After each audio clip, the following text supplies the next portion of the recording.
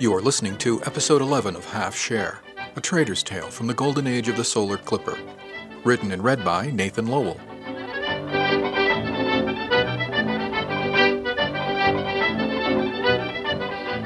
Chapter 19. Dunsany Roads Orbital, 2352, April 17. With the unsavory Murdoch out of the picture, I was still faced with the problem of how to get to Alicia Alvarez. She was a popular woman, and with good cause. She moved like a panther and was just as sleekly beautiful. The challenge was going to be cutting her out of the pack. I leaned over to my new friend Al and asked, "What's the protocol on officers?" She leaned down so she could hear me over the rising noise. "What do you mean, Ishmael? Protocol?" I let my eyes flicker to where Alvarez was standing with a group of spacers. "Officers. Are they eligible?" She still looked confused until Alvarez looked in our direction. A slow grin spread across her broad face. "You do like a challenge, don't you?" she said to me while looking into her beer. "I just need to know if the worst you can say is no." Anybody here is here. Nobody's wearing tabs and nobody's saying SAR. Beyond that, you're on your own. But you've already got high marks in my book for just considering it, she said. "You sure you don't want to come back to my flop with me?" she teased. "I'll take out the sharpest pieces," she said, and flicked the skull pierced through her left nipple. "You tempt me, but I'm afraid I'm not man enough for you, Al." She roared again, but the noise had built to the point where almost nobody outside of our immediate group could even hear it. She leaned down. "If you're man enough for what you're thinking, kid, you're more man than 3/4 of the men here." She started to drink her beer and stopped to add, "and half the women." She really was a hoot. I was half tempted to take her up on her offer. I'd learned some time back that orgasms and laughter go well together, especially when shared. Still, the problem was cutting Alvarez out of the herd long enough to get her attention. Just then the band started, and Alvarez's hips moved in time to the beat. None of the men she was with seemed to notice. I drained my drink and put the glass on the table. It was only my second, and it had been ginger ale. I knew my limit on gin, and I didn't want to be near it that night. Brill caught the movement and looked at me quizzically. I winked at her with a grin. Then I stood up and leaned over to give Al a kiss on the top of her shaved dome. "Wish me luck, Al," I said, and slipped from behind the table. As I crossed over to where Alvarez was standing, one of the tall, dark men who thought he was entertaining her saw me coming. Her hips were definitely moving to the beat, and I wondered if she were even aware of it. She saw what's-his-name looking and turned to see what he was looking at. I kept focused on two thoughts. "All she can say is no" was the first. "I'm wearing Henri Roubaillet" was the second. She saw me coming, her head turning before she swung her body around. I smiled and looked at her eyes. I could see the "oh gods, what does he want" flash across her face, but I didn't look away. I stopped about a meter from her and held out my hand. I said the word "dance," but I knew she couldn't hear it over the noise. I didn't even hear it, but I knew she could see it on my mouth, and I nodded to the dance floor in invitation. Tall, Dark, and Boring tried to get her attention back with a careful hand on her elbow. I could see it in my peripheral vision, but I didn't take my eyes off hers. I kidded myself into thinking I had a choice and that I might actually have chosen not to look. I was careful not to make it a demand, but more an offer. With the offer made, I waited for her to make up her mind. The idiot behind her tried to get her attention once more, and she drained her drink without looking away, her eyes laughing over the rim, and she handed the empty to whoever he was before taking my outstretched hand. With a smile, she turned and led me to the dance floor, her fingers still cool and wet from the glass. She started dancing before we even made it to the floor, feet shuffling, hips shaking with intent. I did the best I could to follow. I wasn't a bad dancer, just not a very good one. "It's not how well you dance, Ishmael," Mom had said. "It's whether or not you mean it." With Alvarez on that dance floor, I meant it. Every bit of it. Eventually the band took a break, and I finally got a chance to talk to her. She spoke first. "You're Huang, right? From the Lois?" "Guilty as charged," I said. "You're Alvarez from the Duchamp." She nodded. "Yeah, that's me." I held out a hand, to shake this time.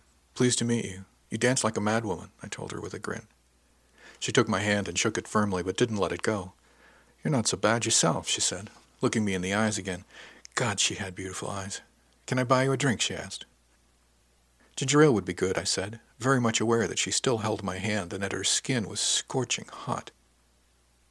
"Ginger ale?" she asked with a smile in her eyes. "You came to a bar to drink ginger ale?" "No," I told her. "I came to a bar to meet a fascinating woman. I drink ginger ale, so I'll remember her later." Her eyes danced. "Damn, you're good," she said with a delightful little laugh. "Thanks, you're a wonderful audience. I'll be here till Thursday. Try the fish," I teased her. "Let's see if we can find that drink," she said seriously. She didn't let go of my hand as she led me off the floor and back toward the bar. She led me past the table. Al raised her glass and toast, and Brill turned, staring in disbelief. Diane saw her looking, and I saw her track across to me, and a huge smile erupted on her face just before the crowd closed around me and I lost sight of her. Alvarez led me to a table around the corner from the band and the worst of the noise. People back here seemed to be engaged in a variety of conversations, ranging from 8 or so in a heated discussion of the relative merits of various engine manifold temperatures, to a quartet in black leather discussing the symbolism in Panu Narvat's New Hollow Lost in Transition. Back here you could actually hear yourself speak. The waitress took our order as we sat down across from each other at a small table with a bad wobble and a smear of spilled drinks on it. She came back in a tick with the drinks and a damp rag to swab down the table. I let Alvarez pay for the drinks, and when the waitress left, raised my glass and toast. "Thanks," I told her. "You're welcome," she said, and sipped hers. "Oh, this is good," she said with a surprise. "You've never had it before?" I asked. She gave an embarrassed little flick of her head. "Actually, no, at least not straight," she added with a grin. "When I realized who you were, I wanted to say thank you," I told her. She sipped again, and neither of us dared put our drinks on the table because it kept wobbling so badly. "Thank me? For what?" she asked. "Do you remember a greeny wiper in Environmental? Guy named Carstairs?" "About a year ago," she asked. "We traded him for Murdoch." "Yeah, I believe so." "I remember him. Nice kid. Got off on the wrong foot with the crew and was in a hurry to get somewhere." "That's him. You gave him good advice, and I wanted to thank you for it." "What'd I tell him?" she asked. "Slow down and enjoy the ride." He took it to heart. He's doing well over on the Lois. He's still on the mess deck and doing good things for the ship. He credits you for his turnaround." She chuckled. "Well, you never know where the seeds will sprout, do you? Thanks for telling me. Is that why you asked me to dance?" I shook my head. "No. I asked you to dance because even from across the room I could tell you needed to get out there and shake those hips, and none of the guys you were with seemed to notice." "What made you think I'd go?" she asked. "I didn't," I said, "but I was pretty sure you weren't going to ask me." She laughed at that. "Well, that's probably true. Although give me some credit, I did notice that you disposed of Murdoch pretty quickly," she said with a grin. "You're a good person. You look out for your own," I told her. She chuckled. "And she's one of mine after all, eh? You didn't like her?" "I told you," I said. "I came to meet a fascinating woman. She just wasn't that interesting. There's more to life than cleavage." She laughed, a bit bitterly. "Most guys don't have that particular view," she said. "I'm not most guys," I said. She looked at me then with a speculative light in her eyes. "I can see that," she said. We sat there quietly sipping and looking at each other for a while. "Are you always this quiet?" she asked. "Are you?" I countered. "No," she laughed. "Usually I chatter away a kilometer a tick." I shrugged. "I thought we were communicating pretty well, actually," I said with a smile. "Am I boring you?" She shook her head. "Not yet." "Let me know when I am, and I'll go," I told her. "Just like that," she asked. "I say, okay, you're boring me, and you leave." I gave a little shrug. "Of course, what else?" "What if I bore you? Will you tell me to leave?" she asked curiously. "I doubt that you could bore me," I told her. "I don't even know you yet." "Damn, you're good. Classical training?" she asked as a joke. "My mom was an ancient lit professor. I grew up on him," I told her. "You're kidding," she said. I shook my head. "No, Melville and Forrester were specialty areas, but I grew up with Shakespeare. What about you? Classical training?" I pushed back with a smile. "The only classics I ever got were at the academy," she said, "and there wasn't much there." That last sounded a bit bitter, so I didn't push it. "Where'd you get your philosophical outlook? Enjoy the ride." She looked a little embarrassed. "Fortune cookie," she said. It was so unexpected I laughed. "Okay, you got me." "No," she said seriously. "I was just finishing up at the academy, and I went out to dinner one night to an Oriental place there in Port Newmar. We were all having this discussion about postings and ships and where there were openings and who was going to go where and all that. There was a lot of beer and no small amount of sake.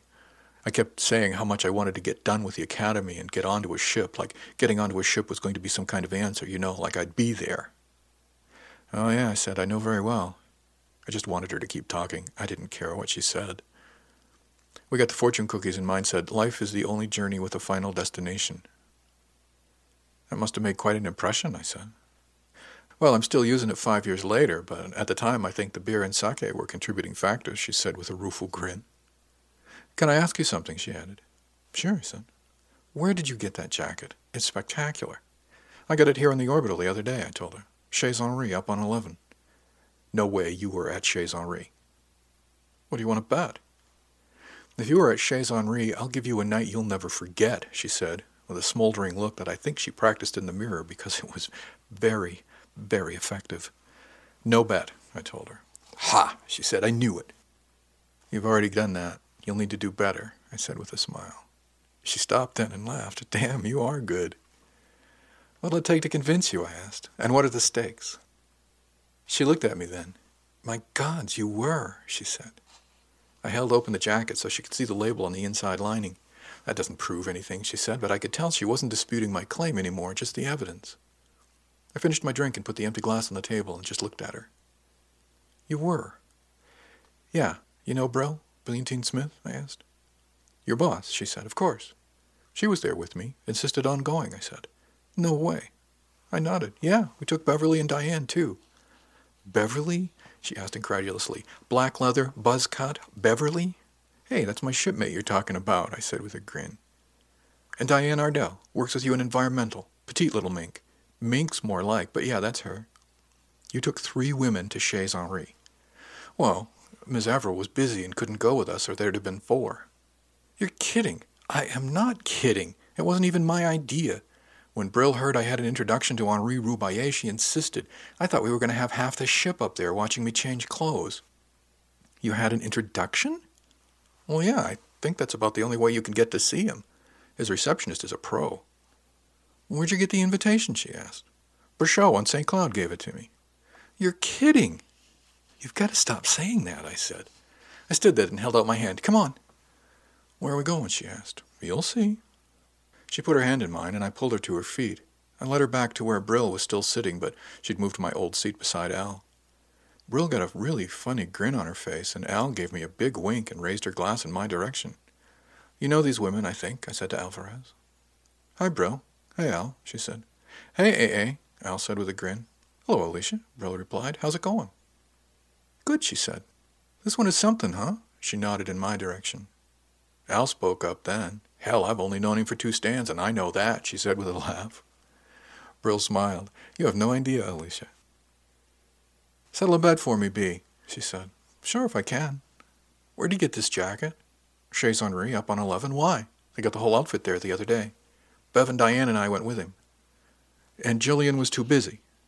I think she's slit her wrists by now, but yeah, she had the duty. How did he get into Henri's? Well, we were on St. Cloud, and he got an introduction from Brichot. The Brichot? She asked. Brill shrugged. Is there more than one? Why did Brichot give him an introduction? Brill was grinning by this time because the jacket he tried on didn't fit, and we didn't have time for it to be tailored before we shipped out. Alicia started laughing. This is all true, isn't it? She said. Brill said, oh, yeah. Did he tell you his rating? She asked. Well, engineman, isn't it? Brill nodded. Yeah, but he's also rated as ordinary spacer, cargo handler, and food handler. In a few weeks, he'll be Spec 2 environmental as well, she said with a certain air of pride. Alicia looked at me and said, are you looking for a new berth? Brill said, hey, no poaching, he's mine. But she was smiling. I found I liked the way she'd said, he's mine. Alicia giggled and gripped my hand a little more firmly. The temperature rose in the bar by about 10 C with that giggle. She looked back at Brill then and said, can I borrow him for a few stands then? I'll bring him back, I promise. Okay, Brill said warily, but don't break him. I need him on watch tomorrow night.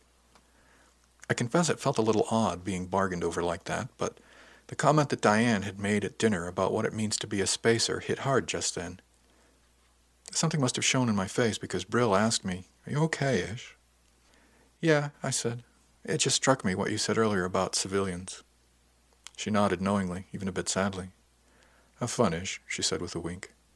Bless her heart. Now wait up, I said, and let the fascinating Alicia Alvarez lead me out of the bar.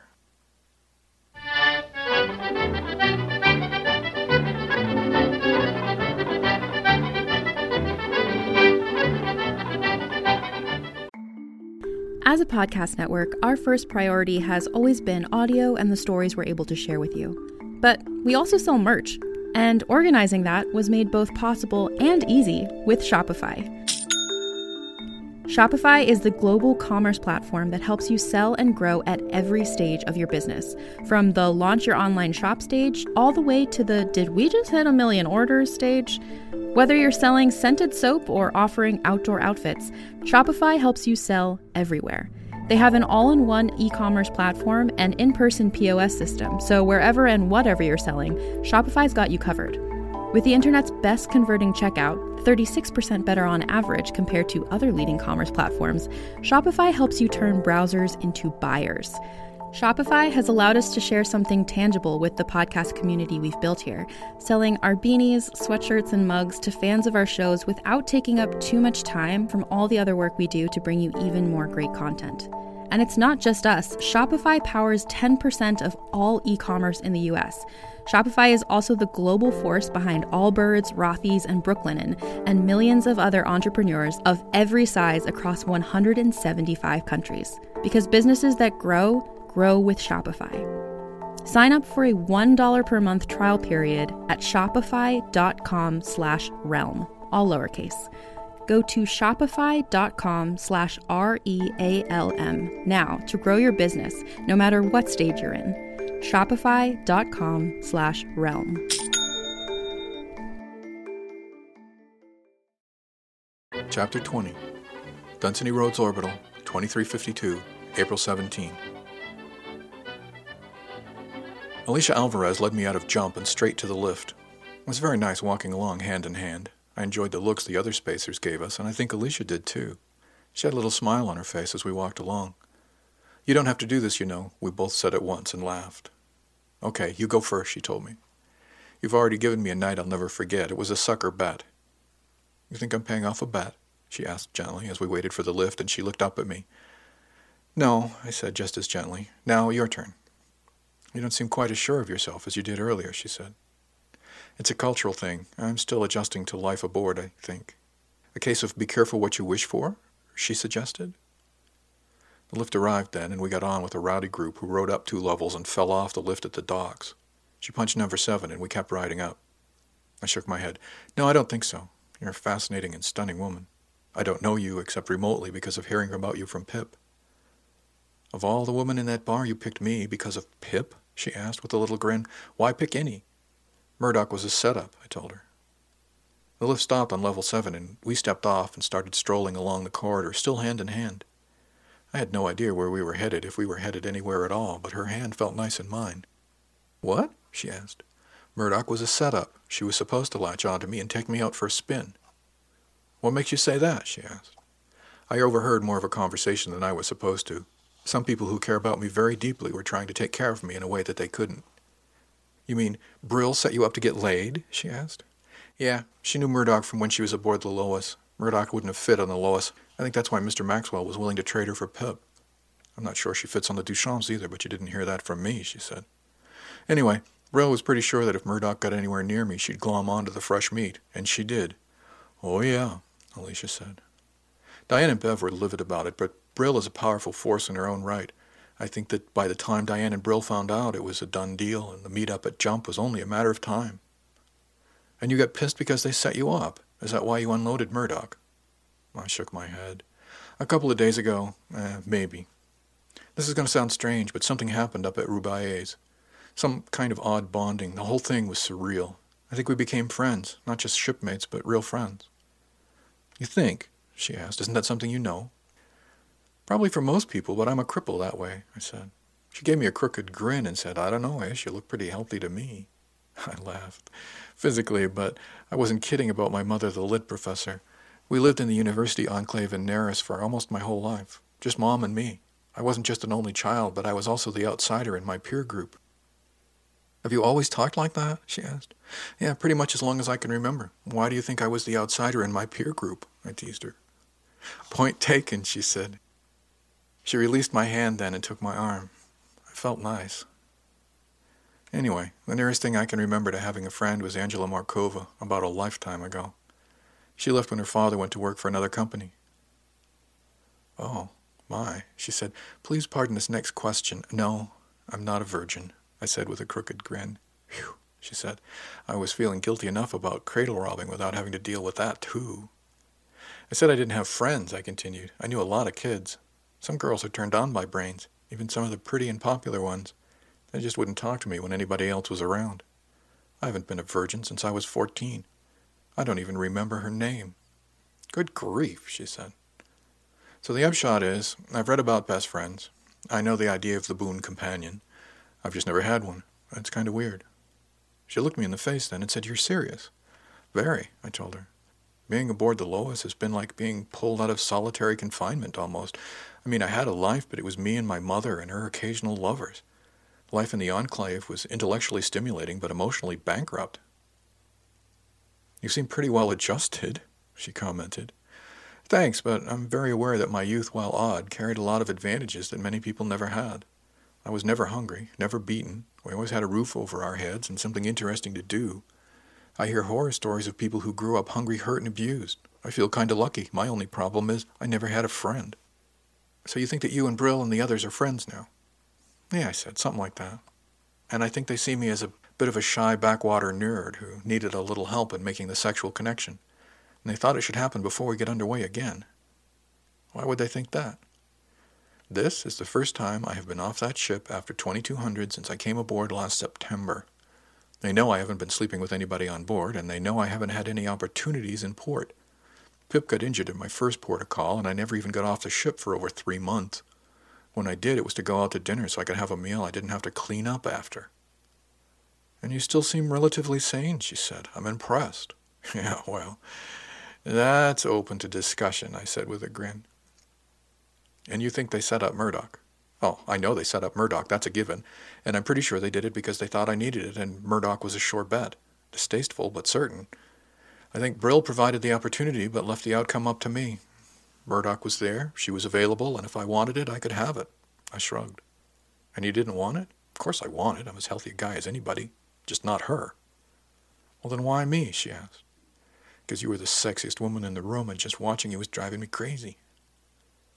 "And because you figured if you could get me, you'd prove to Brill and the others that you didn't need their help?"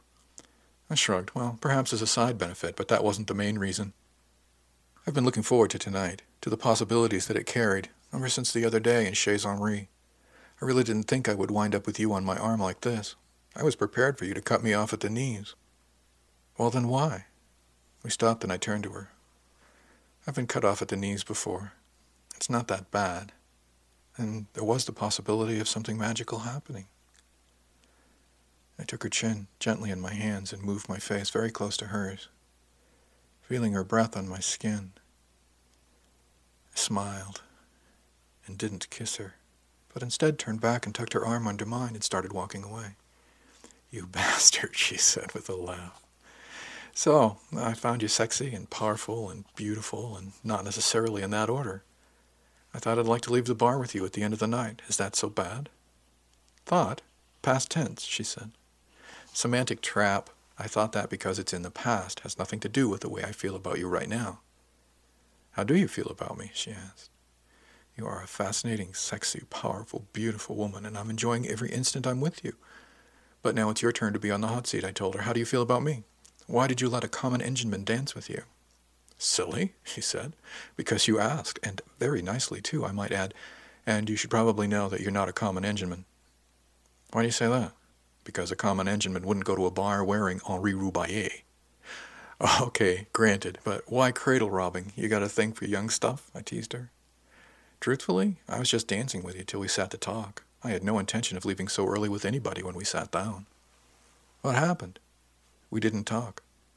"Hell yeah, I remember. I don't know the last time somebody just sat with me without trying to impress me or get into my pants or kiss up to me for one reason or another. Well, for the record, I was trying to get into your pants," I said with a grin. "I was just waiting for an invitation." She laughed again, and I found I liked her laugh a lot.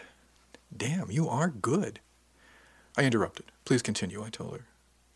"Anyway, it was refreshing, so when we did start talking, you still weren't trying to impress me, and the more you weren't trying, the more impressed I was.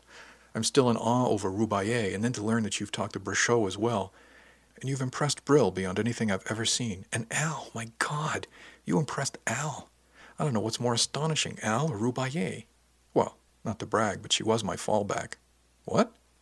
"Next to you, she's the most fascinating woman in the place, and she said she'd take out some of the sharper bits of steel. She didn't. Have I lied to you yet? I asked. Not that I've been able to tell, she said wearily. You'd have gone? Are you kidding? If you'd turned me down? She's a fascinating woman. I think you're having me on, but anyway, after that I wanted to leave with you quickly before anybody else got their claws in you. Once word gets out that you are a Chez Henri, they'll be clawing down your door. They'll have to get through Brill, Diane, and Beverly first, I think, I said. And that was the most impressive of all, seeing Brill look at you like that. She's not an easy person. Oh, believe me, I know. We walked along quietly, arm in arm, for a few ticks. It was quite pleasant. Was, she asked at last. Excuse me, was what? You said I was trying to get into your pants before. You're not now? I considered that for a moment. In the first place, that's another semantic trap. It's past tense because it denotes action that occurred in the past. I stopped and turned to her again.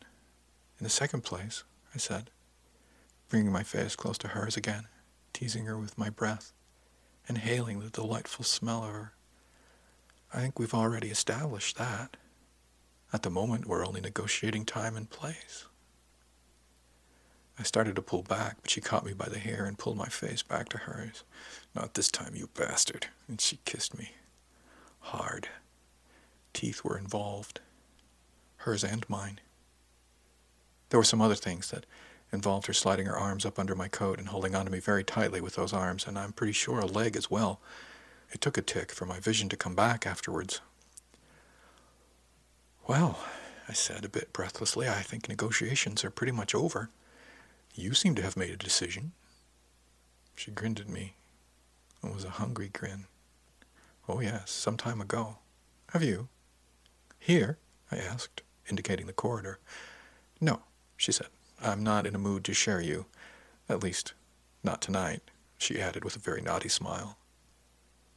She took my arm then, and we walked a few meters, to a small hotel where she already had a room. Planning ahead? I asked with a grin. Yes, she said frankly. I just didn't know for what. She keyed the room open and held the door for me. I stepped into what seemed like a large room after all those months in a birthing area. It was a typical single room with bed, bath, whole unit, communicator. She followed me in and closed the door, setting the privacy latch. I felt her hands run up my back and across my shoulders. May I take your coat? She asked coyly. Oh, but of course, I told her, and flexed my shoulders back so she could slip it off me. She held it and stroked her fingers across it. This is amazing, she said, pulled a hanger down from the closet. She turned her back to me and hung it carefully, kicking off her shoes in the process. Oh, much better. My feet were beginning to get sore.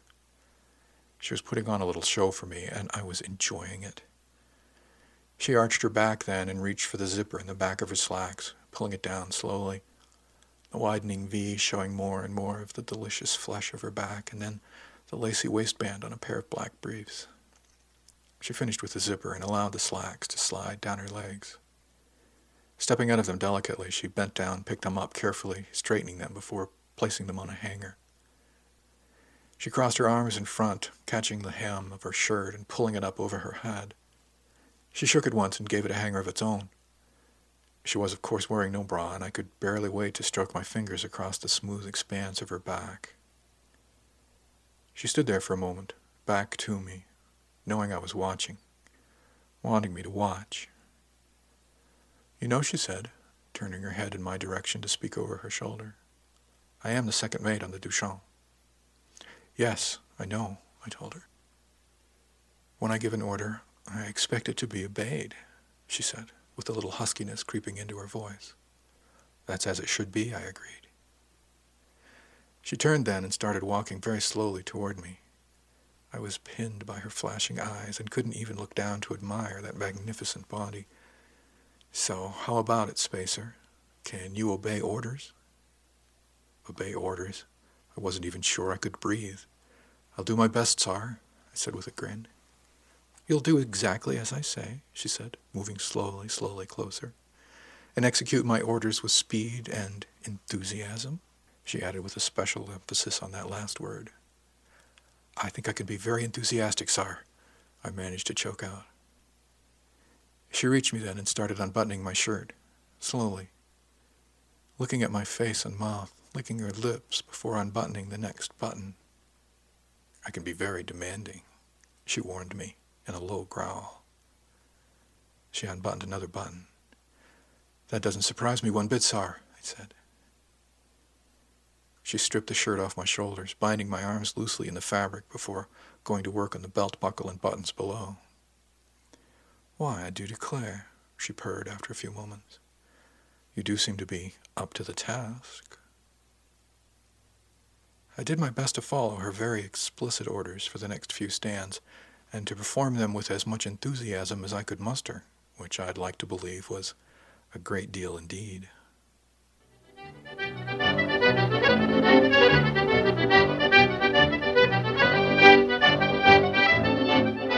Thanks for listening to Episode 11 of Half Share, a trader's tale from the golden age of the solar clipper. Music is from the Banks of Newfoundland, an Irish jig recorded in September of 1928 by Peter James Conlon, and available on the Internet Archive at www.archive.org.